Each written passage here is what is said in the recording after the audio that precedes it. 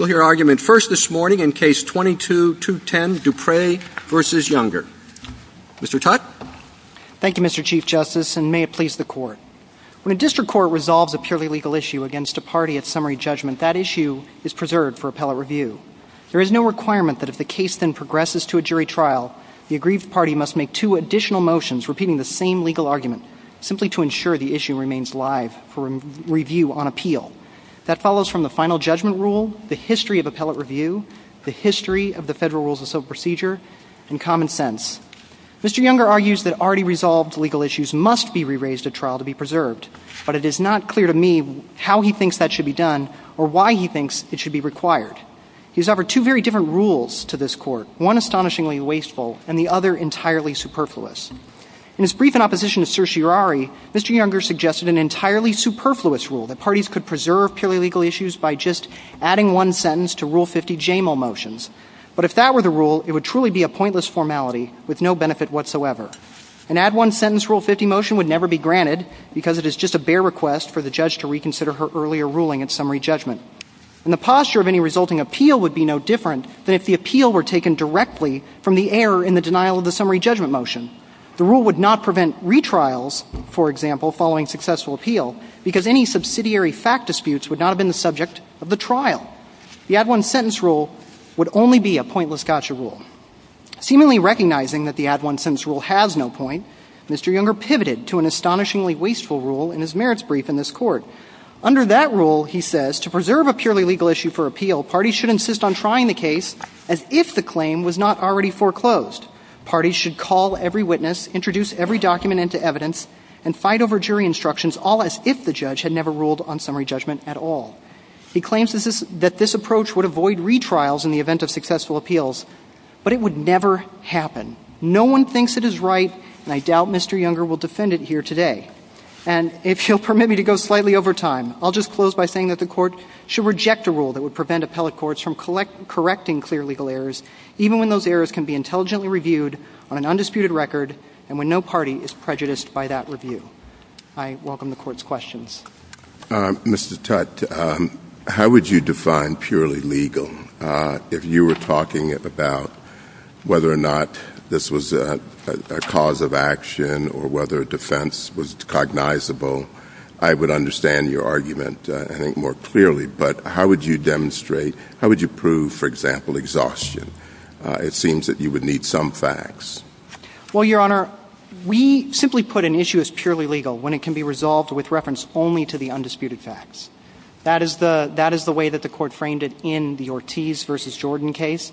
And what it means is that when at summary judgment you make a motion and you say, I don't dispute the plaintiff's account of what happened, and the plaintiff doesn't dispute any of my facts, and so given that nothing's in dispute, I should be awarded summary judgment, then your motion is purely legal. Well, but I think doesn't that sort of defy sort of the way things are done as a matter of practice? Because sometimes you would actually try it differently from how you anticipated it at the pretrial stage. Your Honor, that might be so, but in cases like ours where the undisputed facts were the basis for the judge ruling against you. So in this case, once we admitted, and we do admit that there was an IIU investigation, once that was admitted, it was impossible for us to win on the exhaustion. So you're saying defense. That the respondent will say that there were no disputed facts? I think respondent believes that I don't think respondent would dispute with us that issue was purely legal, that whether an IIU investigation means that PLRA remedies are unavailable, we do not believe respondent disputes at all and has never disputed that issue is purely legal. No facts are in dispute, and it was resolved against us on the basis of what we regard as a legal error, and we would like to bring to the Court of Appeals. Now, there were other according to respondent, there were other factual disputes in the case. We don't agree, but whether you agree with us on that or not, the fact that there was a pure legal error that prevented us from having any hope of succeeding or prevailing at the trial on this issue meant that it was out of the case. Any good lawyer who is familiar with the final judgment rule would think that after exhaustively briefing this issue and after Judge Bennett wrote an opinion on it saying this fact is established and under this fact you cannot prevail on this defense, they would not believe that they needed to do anything further to preserve that issue for review. So, Mr. Tutt, you're right. There were a few different bases that the other side argued for excusing exhaustion. One was the opacity of the procedures.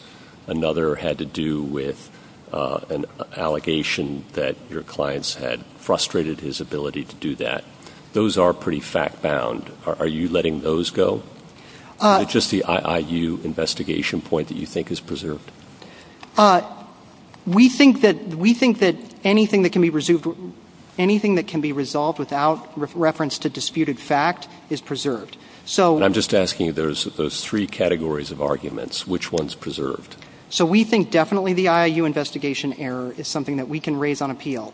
And if we were to win and the Fourth Circuit were to believe that there were disputed facts about opacity or thwarting, there would be a remand and we would have further briefing. All right, and let me ask you about that, because that raises my bigger question. You're not willing to let those go. You say those might be preserved too. But all the district court actually did was deny your motion for summary judgment on your affirmative defense. There was no ruling granting anybody a judgment as a matter of law. And that's pretty awkward to fit into the box that Justice Thomas alluded to. A pure legal question was resolved. Arguably, nothing was resolved. Denial of summary judgment is not a ruling definitively in favor of anybody on anything. Your Honor, I read Judge Bennett's order as definitively saying that we lose on exhaustion. And I don't know of a way to read that order that doesn't say that. Well, a way to read it would have been a grant of summary judgment in favor of the plaintiff on an affirmative defense. I take your point that there are some purely legal questions that you might not have to renew. I'm not fighting that on the QP. I just think it's a very small class of cases that fall into that rule. And when I look at the lower court opinions, particularly the Seventh Circuit's thoughtful decision in this area, it's in most cases involve questions of fact that are intertwined and have to be presented. There are a very small class of cases that don't. And I just struggle to see whether maybe we picked the right case for deciding this question, given that I would have thought that in affirmative defense, you would have had to raise something at trial. You didn't even make a proffer of evidence. You didn't do anything at trial on your own affirmative defense. Well, Your Honor, I promise you. I know it's not you, counsel. I promise you picked the right case. The relevant fact that meant that we were not going to win at trial was undisputed at summary judgment. So, well, here's the thing, though, on that. Let me just press on that. So a district court issues a denial of summary judgment on, you're right, he said, I think as a matter of law, IIU is good enough to excuse. But things happen between summary judgment and trial. And a district court's initial ruling on a denial of summary judgment, if I'm the district court judge, I might feel a little sandbagged by this procedure. And without having had an opportunity at trial to reconsider my initial decision, I have not entered judgment in favor of the other side. I've just denied a motion for summary judgment. And I might have wanted the opportunity to say, here's what would often happen, I think, is the district judge would say, you put on your affirmative defense, put on all your evidence, and let's go to the jury, and the jury may reject it, in which case I'm home free. I don't have to worry about it. Or if the jury accepts your affirmative defense, I can then enter judgment as a matter of law for the other side at that point, and then all of the evidence is in the record. It's all fully complete for the Court of Appeals, so the Court of Appeals can decide my JMLL ruling after trial, and if it rejects it, it's got the full record available to it, and it can affirm the jury verdict, and we don't have to go try it again. So that's how I might feel sandbagged if I were in the district judge's shoes. What's wrong with that? Your Honor, what I think is primarily wrong with it is that it puts an incredible amount of weight on the formal question whether Judge Bennett entered summary judgment against us on this issue. It puts everything on the idea that the order wasn't actually a grant of summary judgment. It was merely a grant of summary judgment. It was a denial of summary judgment. It wasn't a grant of summary judgment. But he effectively granted summary judgment to Mr. Younger. because we could not prevail at the trial on this defense. And so I wish it were as easy as Your Honor is suggesting to then try. Mr. Tutte, why isn't it as easy? I'm surprised by your answer to that question, because I'm looking at the district judge's order, and it is clear from the order that the court said he did not need to resolve disputes concerning Younger's adherence to the process. He lists a number of factual disputes. He says these issues are still up in the air, but I don't need to resolve them because I'm making this legal ruling. So I don't see how this judge would have been sandbagged given the way in which he resolved this question of summary judgment. Am I wrong to put that much weight on his actual ruling with respect to this issue? No, not at all. I think you're on page 42A of the PET app is the critical page. And he says in the second paragraph that I need not resolve disputes about facts because there was an IIU investigation. But the preceding paragraph is not listing facts that are in dispute. And I want to make very clear, we don't dispute anything that Mr. Younger says he did or happened to him. We don't dispute any facts in this case. Nothing is disputed. But even if you did, that wasn't the basis for the district court's ruling in this case. I mean, couldn't you have set aside any of the factual issues about whether or not exhaustion actually happened? Given that the judge says, I don't care about those issues, what I'm focused on is in the next sentence, there's no dispute that the IIU undertook an investigation concerning Younger's assault. That was the only fact that the district court cared about. It was undisputed, and then he made his legal ruling. So I guess I'm a little confused as to why we would have a judge caring about facts related to this in the context of the trial. As a district judge, I think I would be annoyed if you tried to re-raise issues related to this exhaustion question that I had already ruled on, in this way. No, Your Honor, I accept the help. I think you're agreeing with me that you would never raise this at trial because the judge has already said this claim is over, it's done, I ruled on it, there's no facts to put to the jury. The jury doesn't have a role to play on this issue because the one fact that decides it has already been admitted, and so let's get on with the trial. Jurors' time is very valuable. The court's time is valuable.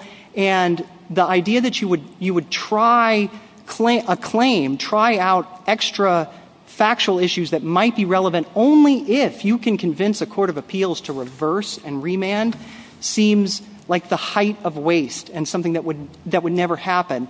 And in fact, we cannot figure out exactly how this trial would happen. So, would you make evidence objections? Because, again, we cannot prevail on this, so why are we trying to put in irrelevant evidence? Well, let me see if we can unpack that a little bit. So you're asking for a remand on the IIU issue, and presumably if you prevail, and IIU is not a matter of law preclusive of your exhaustion defense, you want a remand to trial, a second trial on exhaustion, right? Well, we are going to argue to the court that actually, given the undisputed facts, we are entitled to. Sure. And the other side says there are plenty of disputed facts aside from the IIU, right? Yes, Your Honor. The ultimate outcome would be a trial on exhaustion. Yes. All of which could have been avoided if you had raised this issue in the first instance at trial and alerted the district judge to that potentiality. And the district judge might have been annoyed and said no, but might have said yes, and might have said, let's try it. And I can always reserve judgment and grant judgment as a matter of law after the jury's verdict if I have to. Let me give you three reasons why that's not a good idea or not what would happen. First, if all we are needed to do to preserve this, and if the court were to announce a rule, we would want the bright line rule of one sentence, but if that was the rule, the probability the judge will change her mind because we added one sentence to our Rule 50 motion is exactly zero. It is a unicorn. We will not prevail in convincing. No, I understand that, but forget about the Rule 50 motion. There was nothing for the Rule 50 motion to act on because you hadn't put in any evidence. You hadn't even sought to put in any evidence of your own affirmative defense. Your Honor, that was because at summary judgment we had already. No, I understand that point. But forget about the Rule 50 motion.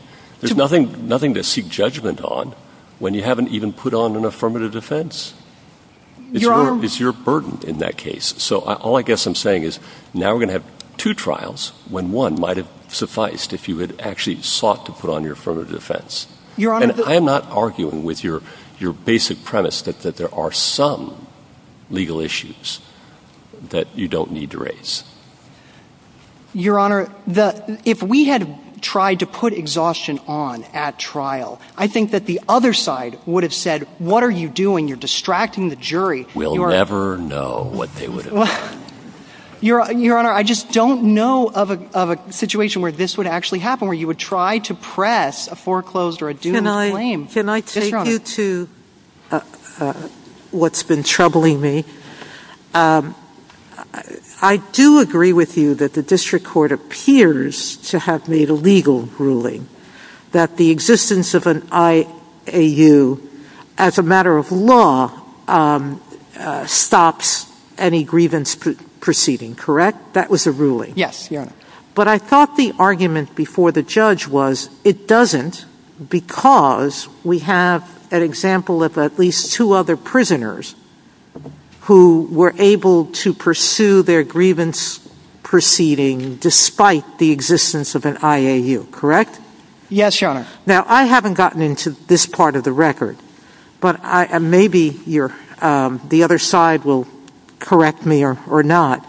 But I don't know if those two other prisoners' situation was identical to this prisoner, whether the IAU issues involved in that proceeding, in that ongoing proceeding grievance, were the same as the IAU. But putting that aside, it seems to me that factual issue was inherent in the question that was presented here, meaning you're going to have to put in some facts to show that the IAU is not enough to stop a grievance proceeding. And so what were the facts that you would have put on? It's not, in my mind, this goes back to Justice Thomas's question, is it a purely legal question? Yes, and I think this gives me a chance to really the terminology purely legal in this context in the court's cases in this area is a little bit different than how it uses purely legal in some other contexts. The court's cases, when the court says purely legal, it means without reference to disputed facts. That's what it said in Ortiz. That's what it has said in the collateral order cases. And so why is that important? It's important to the other prisoners because Mr. Younger doesn't dispute the fact that those other prisoners were able to obtain relief by going through the process even though there was a pending IIU investigation.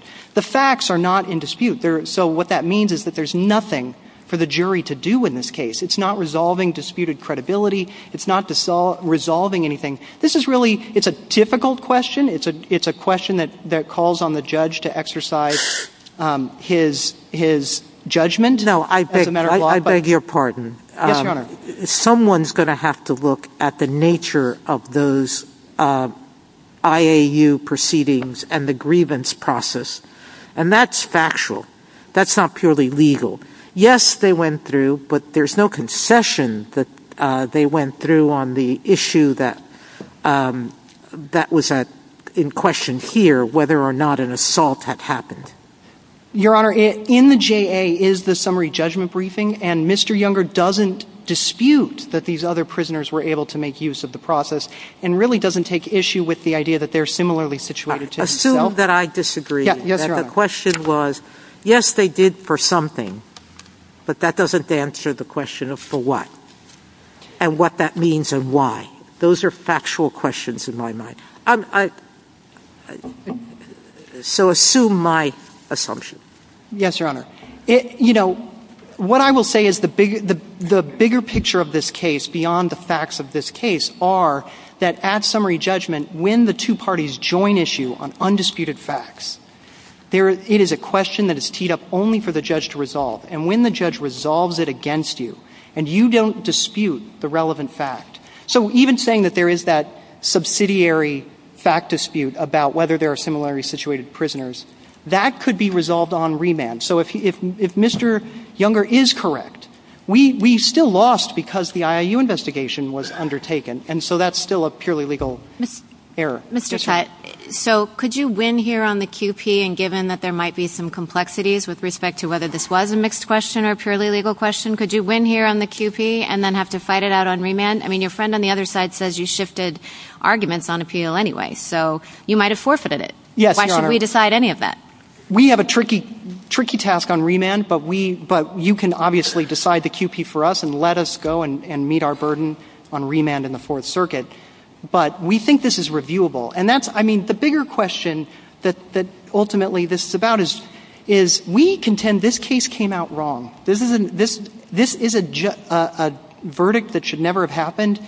Lieutenant Dupree should not be subject to this judgment. But we don't have to decide that. Yes, Your Honor, right? that's right. And we don't even have to decide what the standard is. You're saying that the standard should be, without reference to any undisputed facts. But we don't necessarily even have to articulate a standard here, right? Because there's some disagreement among the circuits on the majority side of the split about how to isolate that question of what is a purely legal issue. I mean, maybe we should let that percolate.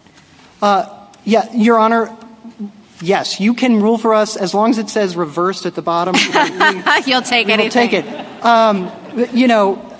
We think that the 8 circuits, some of them have had this rule for decades. Most, if not all, of the circuits use the sort of undisputed fact framework and have not had any difficulty with administering this rule or allowing parties to take this appeal. And the reason is that they all have adopted the one-sentence add it to your J-mole just as a formality method of preservation from what we understand. And when it comes down to that, when you're down to just put in a sentence in your J-mole, then really there's no purpose in the rule at all. And the only way to make it sure that parties actually are able to do this preservation confidently and be able to make sure that they're actually going to be able to take their appeal is to make it a rule that simple. And so the idea that you'll have to try a counterfactual fake trial on a foreclosed issue that the judge has already said you lose on really would be very, very difficult for counsel to actually know that they've actually preserved their issue.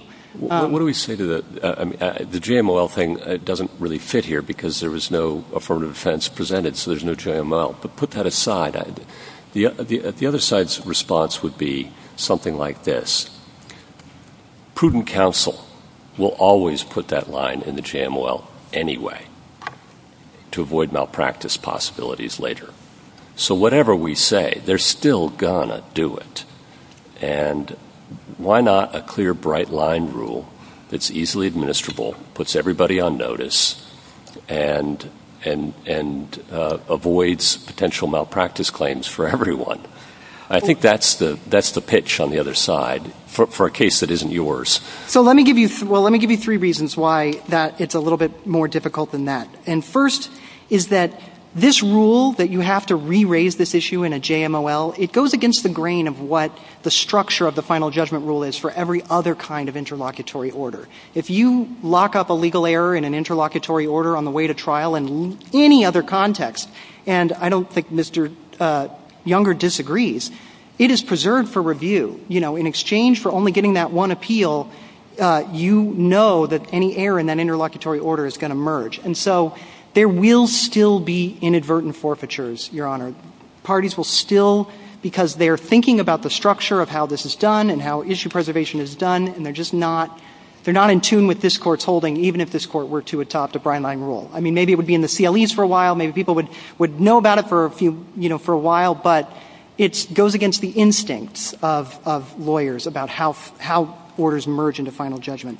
And it's not as simple. I mean, if you were to adopt Mr. Younger's rule, it is not as simple as adding one line, apparently. Apparently, you have to come to the court, you have to try to get the evidence in. The judge will say, what are you doing? Why are you trying to try this issue? I told you already lose. You'll have to figure out exactly how you can do it in a way where everybody agrees, okay, I'm not going to say that you waived this issue on appeal if you don't actually try to try it. I mean, I'm just thinking back to my practice days, and I'd always at least make a proffer.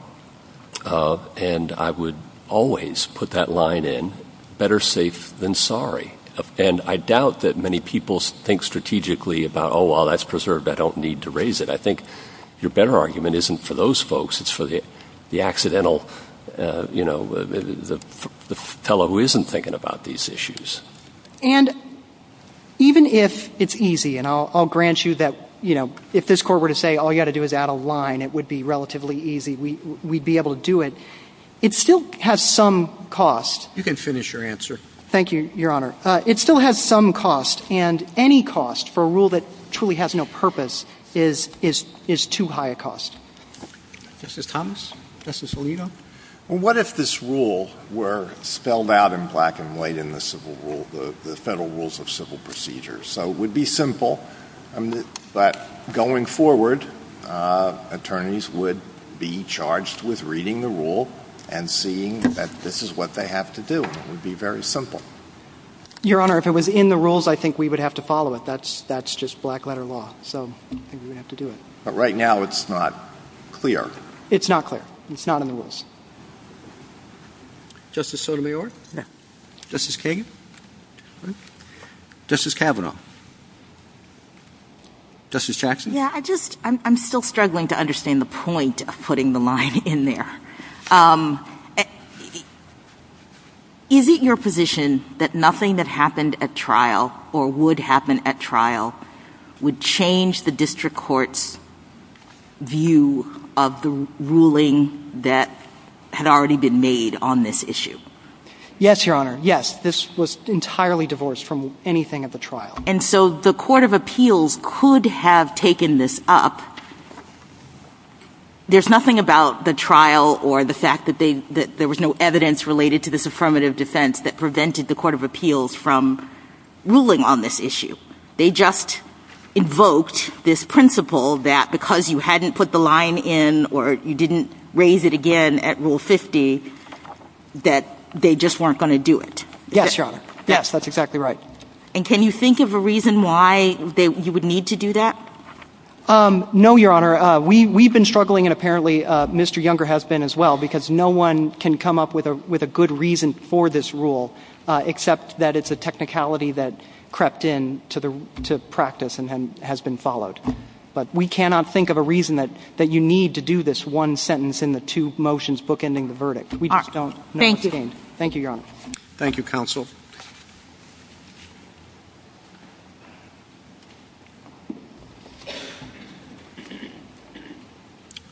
Ms. Zaharia? Mr. Chief Justice, and may it please the Court. When a court denies summary judgment, even on a question of law, it delays final adjudication of a claim or defense until trial. The claim or defense remains live.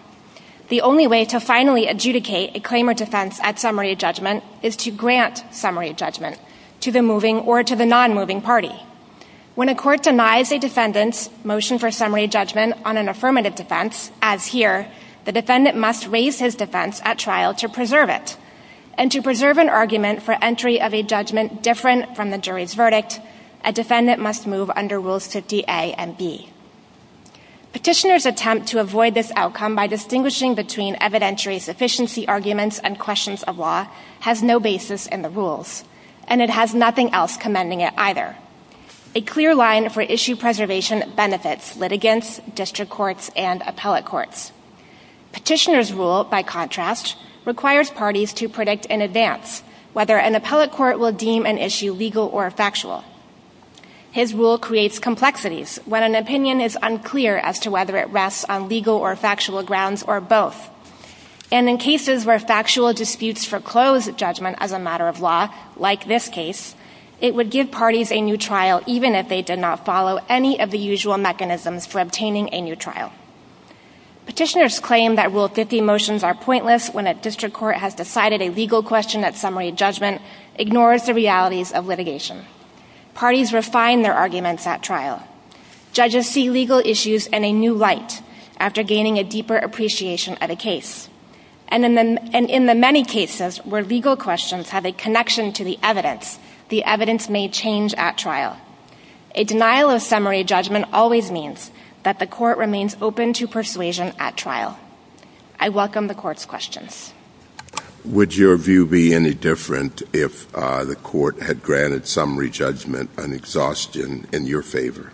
Yes, I think that would have made all the difference in this case. Why is that? Because a grant of summary judgment is a final adjudication of a claim or defense, and it removes that claim or defense from the case for purposes of trial. Well, why wouldn't the petitioner simply argue that what you're saying now is the other side of the coin, that if it was denied petitioner, then it was actually, in effect, granting summary judgment to you?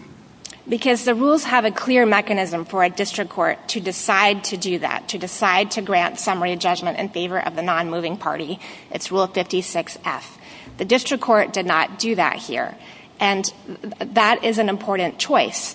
If the district court had done that at that time, that would have meant the district court was then taking the risk that if it was reversed on appeal, there would need to be a new trial on the remaining factual disputes relevant to exhaustion.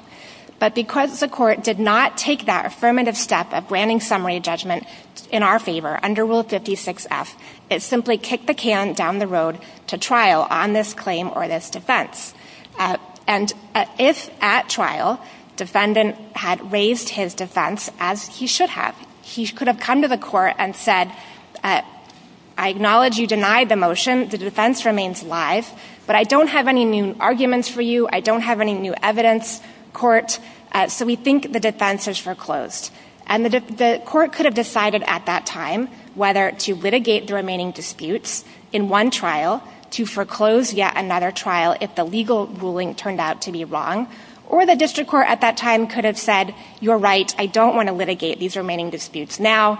I will either enter a judgment under Rule 56F in favor of the plaintiff, or I might choose to exclude your evidence. So just to clarify, you are saying that he needs to do something more than have a sentence in his Rule 50 motion, that he has to come forward at trial with his evidence, with, like, I want to try this affirmative defense, and put it to the district court at that time? I think in the case of an affirmative defense, yes, the defendant needs to do that. Now, if he had moved under Rule 50, of course our response would have been, Rule 50 is just not available to you here because there are remaining factual disputes relevant to exhaustion that have not been tried in this case. When there's an affirmative defense and the burden is on the defendant, I do think the defendant needs to come forward in some way at trial and ask the district court to either try the defense or to acknowledge to the district court that he didn't have anything else to offer. I mean, isn't Mr. Tutt right that in a case like this, the court is going to look at the person and say, what are you talking about? I already ruled against you. I don't think the district court necessarily would have come to that conclusion at all. We don't know because he didn't ask the court. But wait, did you read his opinion? I mean, it was not at all equivocal on the issue. The district court said, I don't need to resolve those disputes because I'm ruling on the matter with respect to the legal issue in this way, period. But so, to the extent that district court had concern that his legal ruling at summary judgment could be reversed on appeal and acknowledging there were factual disputes remaining in the case, the court might have preferred to try those factual disputes at the first trial. Counsel, it might not have. You know, you said the judge just might change his mind, and I'm sure there are recorded instances of that happening. There are, Your Honor. But surely it is in a distinct minority of cases, and your rule adds a lot of complexity to address that small minority, and I wonder if that makes sense. So district courts do change their mind, of course, not in every case, and I would concede probably in the minority of cases. But trial is the main event in any case that goes to trial. And there's no complexity in requiring parties when they have a pure abstract question of law, which this case does not. But if there is an abstract question of law that was decided at a summary judgment motion, but that motion was denied, parties should address that issue to the district court in the Rule 50 motion to give the district court the chance to pass on that question with the full benefit of having sat through that trial and seen the evidence and gained a deeper appreciation of the case. I think that this position puts a lot of pressure on the district court to allow you to put on whatever you want to put on, right? I mean, we couldn't really give you the legal ruling that you want without district courts feeling, okay, I guess the rules have changed. I have to allow people to put on evidence of a whole batch of things that I think, I can dismiss and I have dismissed as a matter of law. Not at all. The choice is the district court's. The district court in this case very well could have said, I don't want to hear that evidence. We're not going to present it to the jury. I made up my mind at summary judgment. And if the court had excluded his evidence on exhaustion or had entered judgment in our favor under Rule 56F, that issue would have been preserved for appeal. But you have to put that choice to the district court. And any other approach would allow a defendant in this situation to potentially sandbag or to hold back his defense from trial, knowing there's a possibility the district court might want to litigate those remaining factual disputes. Defendants in this situation who have a procedural defense like exhaustion, a weak one like this defense, oftentimes don't want to try that defense to a jury because it detracts from the credibility of their defense on the merits. Well, do you deny that there is such a thing as a purely legal issue? No, I agree that there is such a thing. All right. If it's a purely legal issue and the district court makes a ruling at summary judgment that resolves the purely legal issue against the defendant and therefore doesn't grant summary judgment for either party on that, what is the point? And the evidence that's going to come in at trial has nothing whatsoever to do with a purely legal issue. What is the point of saying that the party that was unsuccessful at summary judgment has to raise the issue again? The point is that the parties' arguments might change. They may have better or different arguments to commence the district court at that time. And the district court might just think about that legal issue differently after sitting through the trial. When a court denies summary judgment, it might just have a change of heart. If nothing that occurs at trial has a bearing on this purely legal issue?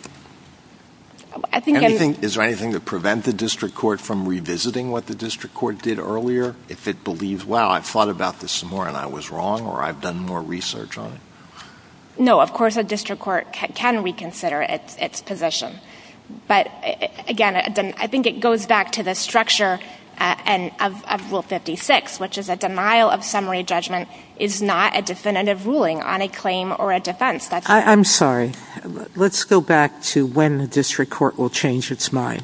In my experience, it's when something new is brought to its attention, whether it's a decision by another court or it's a new factual situation or answer. Here, as Justice Jackson keeps pointing to the district court's decision, it wasn't relying on facts. It was saying, as a matter of Maryland law, given the Maryland regulations, when an IAU is started, the grievance procedure must end. A warden's directed to end it. Now, what's interesting here is the warden didn't do that. And so I guess the argument is what happens when the warden doesn't follow its own internal regulations. And the court said it doesn't matter. It means that the grievance proceeding is no longer available to the prisoner. Are you disputing that recitation by me? No, that was the basis of the district court's opinion. So that is not dependent on facts. And what do you think would have caused the district court to change its mind on that legal issue if it had been raised again at before the conclusion of the trial and after? Go ahead. If petitioner had come forward with evidence that prison officials tell inmates that notwithstanding the fact that the warden is required to dismiss their complaint why does that matter? Because on appeal, they can't raise that. They're stuck with the record they created. Their failure to raise the Rule 50 motion will bar them from expanding the record with new factual information. They're stuck with the legal argument they made below. But they would not have been at trial if they had presented their defense. That's really not the issue before us. The issue before us is whether they can appeal, and what harm does that do to you? what harm that does to us is that if petitioner had raised this defense at trial, we would have asked the district court to put on our evidence with respect to the issues of thwarting and opacity, which are highly fact-bound. Why? The district court had already ruled and said those were irrelevant to the trial. Why would the district court even let you do that when it says on the legal issue, I've disagreed with you? To avoid a second trial if a district court got that legal question wrong. I have grave doubts that a district court would have thought that a separate trial on exhaustion should stop it from ruling on the main game, which was whether or not this prisoner had been assaulted. On the order of prison why wouldn't the evidence you're talking about or that presentation be happening in the context of the initial summary judgment motion? I don't understand why. I mean, summary judgment requires the presentation of evidence as well. So to the extent they were making arguments about exhaustion at summary judgment, then whatever evidence they had related to that, they would have put on, and you would have put on evidence in response to it. But we wouldn't have a trial that was sort of hijacked by this ancillary or different issue related to the question of exhaustion. Well, exhaustion is an affirmative defense, and if the court had not decided anything at summary judgment, there would have been a trial. Well, let me ask it this way. What if the very same evidentiary presentation that you're saying could have happened at trial actually took place beforehand in the context of the summary judgment motion? So you all say exhaustion, or I'm sorry, they say exhaustion. The court says, let me see your evidence. Let me figure it out. The court hears all the evidence, and the court still makes this ruling. He says, I don't have to deal with the evidentiary presentations. I've decided I'm not going to rule on those. I'm going to make this legal ruling. Would it still be your argument that they hadn't preserved it, that they would have had to try to put that same evidence in at trial? Is Your Honor asking if the judge were the one sitting as a fact finder, or whether the judge is just... At the summary judgment stage, the parties come forward with evidence. This is pre-trial. Correct. That happened in this case. Okay. So I guess what I'm saying is you seem to suggest that the problem is that the judge did not have a chance, or that evidence related to this wasn't presented at trial. And so the reason why this isn't preserved is because that opportunity to have the jury weigh in on the evidence was not allowed in this situation. Am I wrong about the problem that you're... That is one problem. The fundamental problem here is that the district court denied summary judgment and did not finally adjudicate this defense, and it was incumbent on the defendant as a result to raise it at trial. Go ahead. Yeah, sorry. I take it from your brief that you're skeptical that a 12b6 motion is appealable after final judgment. Am I reading that correctly? That's correct, Your Honor. And to the extent that petitioner suggests that it's well established that 12b6 denials are reviewable on appeal, that's just not correct. But that's a purely legal question, because in that context, you're assuming that all the facts are true, and it is just a question of law. But I take it that you're saying, well, but they could, at the end of trial, make a 12c motion. And so they should go through that extra step, or it makes sense for them to go through an extra step. Why? 12b6 motions deal with the sufficiency of the pleadings, and by the time a case has gone to trial, the evidence overtakes those pleadings. Petitioner cited not one case where any court of appeals has reviewed the denial of a 12b6 motion. He points in his reply brief to this court's decision in the Hughes aircraft case, but there the question was one of subject matter jurisdiction. And of course, subject matter jurisdiction is always reviewable on appeal. Counsel, we used to live in a world of trials. Now nobody wants to try. Everybody wants to do everything on the papers. I go to trial, Your Honor. I miss it, too. It's a lot of fun, isn't it? It sure is. Yeah. More fun than here. I expect you're having fun here today, too, though. There's only one judge at trial. Yeah. Touché. I take your point fully, that the district court denied summary judgment rather than granted summary judgment, and could have granted summary judgment if the judge had wanted to do so, and chose not to under Rule 56F. I get that. I understand all of your points about this case as nothing being finally resolved. However, the QP we took assumed that there's a pure legal question, right? And that probably isn't the case, is your argument, which might counsel for a dig, but the court hates to do that, okay? And what's wrong with saying, like the Seventh Circuit has, that most questions are going to be fact-bound or have a fact component to them and are not reviewable, but there are some discrete questions of law that are reviewable, even if not presented in a Rule 50 motion. For example, as I think you've conceded, if the court had granted a Rule 56F decision in your favor, that would have been reviewable, you say. Correct. So can we answer the QP and say, yeah, there are some discrete legal questions that can be reviewed on appeal, whether this case, as Justice Barrett said, it falls into that category or does not, we do not suggest any view at all.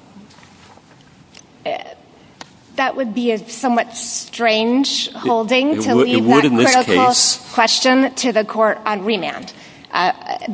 If the court does not wish to dig the case because this case does not present a pure legal question, certainly his defense as a whole does not present a pure legal question, then I think what the court should do is say, again, there may be very abstract questions of law, like, let's say, whether a cause of action exists. It's a completely abstract question of law that do not need to be preserved in a Rule 50 motion.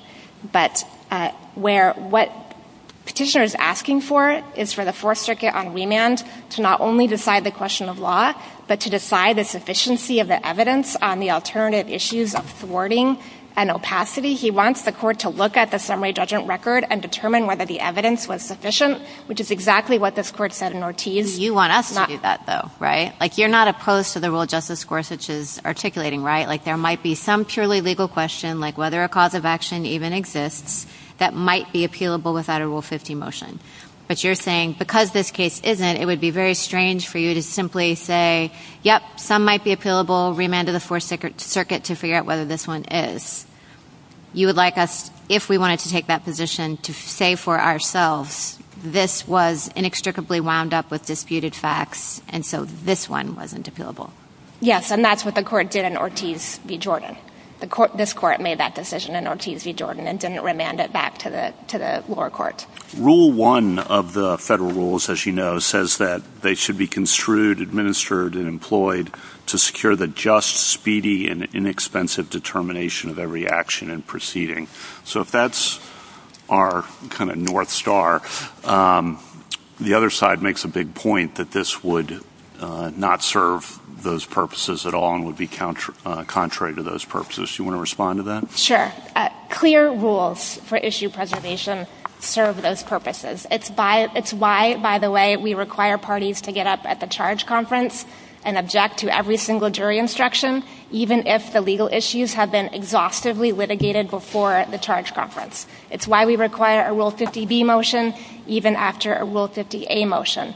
These rules are an essential part of the rules.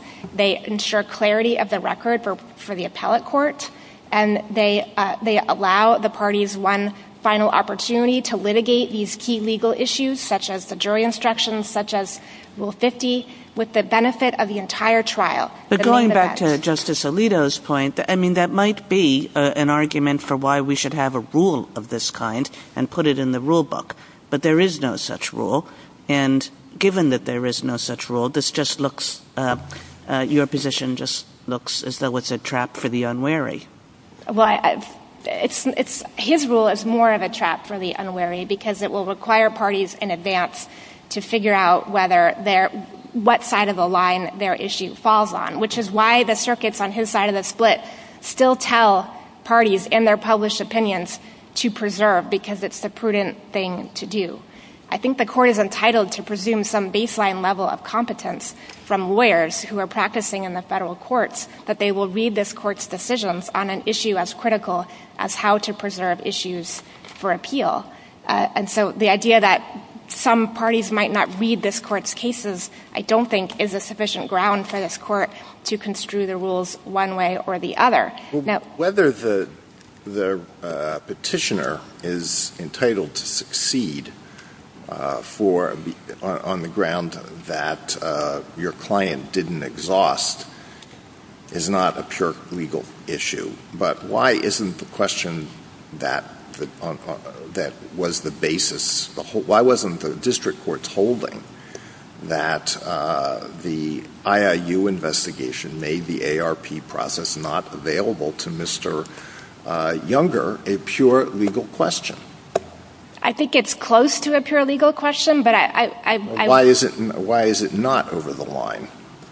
Because petitioner's arguments for why he's correct on that issue depend on facts about the fact that there are certain inmates that have received relief even while one of those investigations was pending. So even his argument on that abstract legal question does not point the court to a regulation or a law. There is no regulation or law that says in this circumstance that an inmate can receive relief. His argument on that question depends very much on factual evidence, anecdotal evidence of inmates receiving relief in that circumstance. And so the trial that you are positing would be trying those facts? I guess I'm trying to understand. So Justice Alito raises the question, don't we have a legal issue here? You say no, it still turns on facts. So can you help me to understand how it turns on facts and how they would be resolved by some additional trial or something? Sure. I can give the court a very concrete example. Petitioner points to the example of another inmate, Mr. Lee, who was assaulted at the same time, who received relief from the IIU investigation. He put his file into evidence at the summary judgment record. I don't see anything in that file, it's at JA 200 to 204, that suggests that Mr. Lee took the middle step, the futile appeal to the Commissioner of Corrections that petitioner claims our client needed to do. So that right, but we're not trying whether or not Lee did it or not. We can assume all of the facts that relate to how other inmates actually litigated their or processed their claims. Can't the Court of Appeals do that and then just answer the legal question, does the fact of the investigation mean that it's available or unavailable? The court could decide that particular question, but there's still all of these remaining factual issues in the case relating to opacity, thwarting, and as I take his position, the Fourth Circuit would have to decide on the basis of the record at summary judgment whether there were disputes of fact to determine whether or not he would be entitled to the relief that he seeks. And that's the kind of analysis that this court said in Ortiz v. Jordan appellate courts should not be doing with respect to summary judgment rulings. If he had posed that question to the district court in the first instance at trial, we would already know the answer to all of these questions. And you're saying the fact that he posed it to the district court at summary judgment was not enough? It had to come in the trial? Well, the district court said there were factual disputes at summary judgment, and if he had gone to the district court at trial and said, I think your ruling forecloses my defense, the district court might have said, you're right, we're done with that defense, in which case he would have an appeal. But the district court might have said, I want to try those factual disputes so we can foreclose a second trial if I was wrong about that legal question. Well, if we were to rule against you along the lines that Justice Gorsuch mentioned as a possible, it's not necessarily, may well not do that, but if we were to rule against you on that ground, I bet that on remand to the Fourth Circuit you would argue that the issue was waived because it wasn't raised in the Fourth Circuit brief, and it was waived because they didn't make an evidentiary proffer at trial. Wouldn't you make those arguments? We would make every available argument, yes, Your Honor. So, we're not, that wouldn't decide that. You say that all those things would have to be tried. Maybe they wouldn't have to be.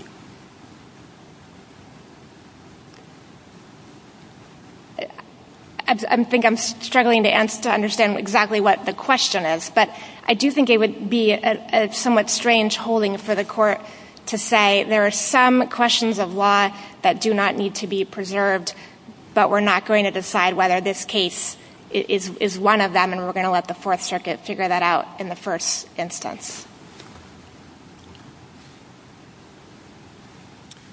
Justice Thomas? Justice Alito, any further? Sotomayor? Justice Gorsuch? Justice Jackson? Okay. Thank you, counsel. Thank you.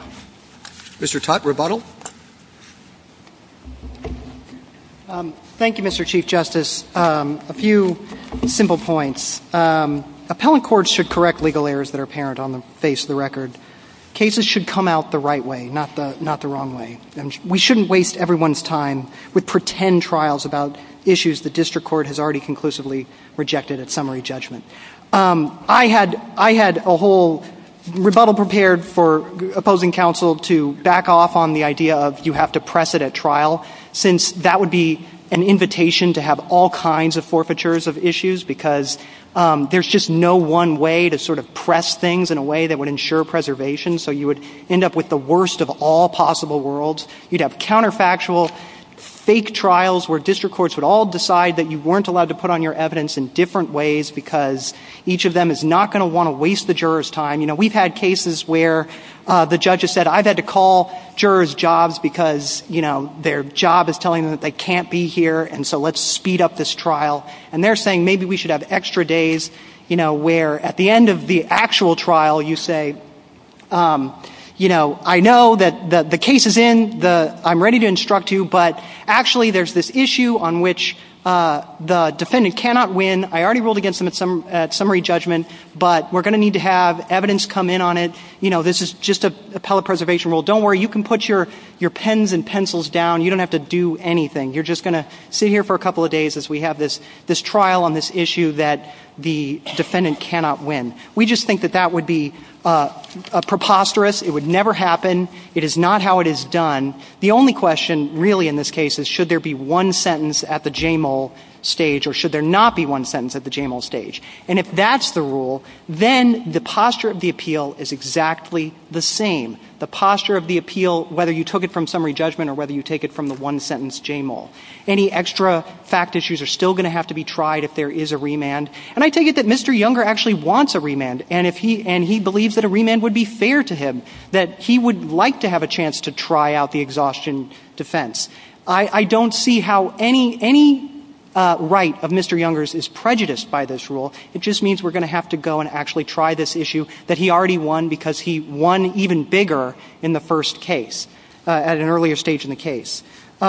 I'd just like to say we think that this case, as Justice Barrett has pointed out, can be resolved in a very simple way. We do think the Court can actually say what a purely legal issue is. So we think the Court says there is such a thing as a purely legal claim that can be denied at summary judgment and that can be appealed. And we think that kind of claim would be a claim that can be resolved with reference to the undisputed facts. We decide the case on that basis, and that's it, and say reversed at the end. Thank you, Your Honor. Thank you, counsel. The case is submitted.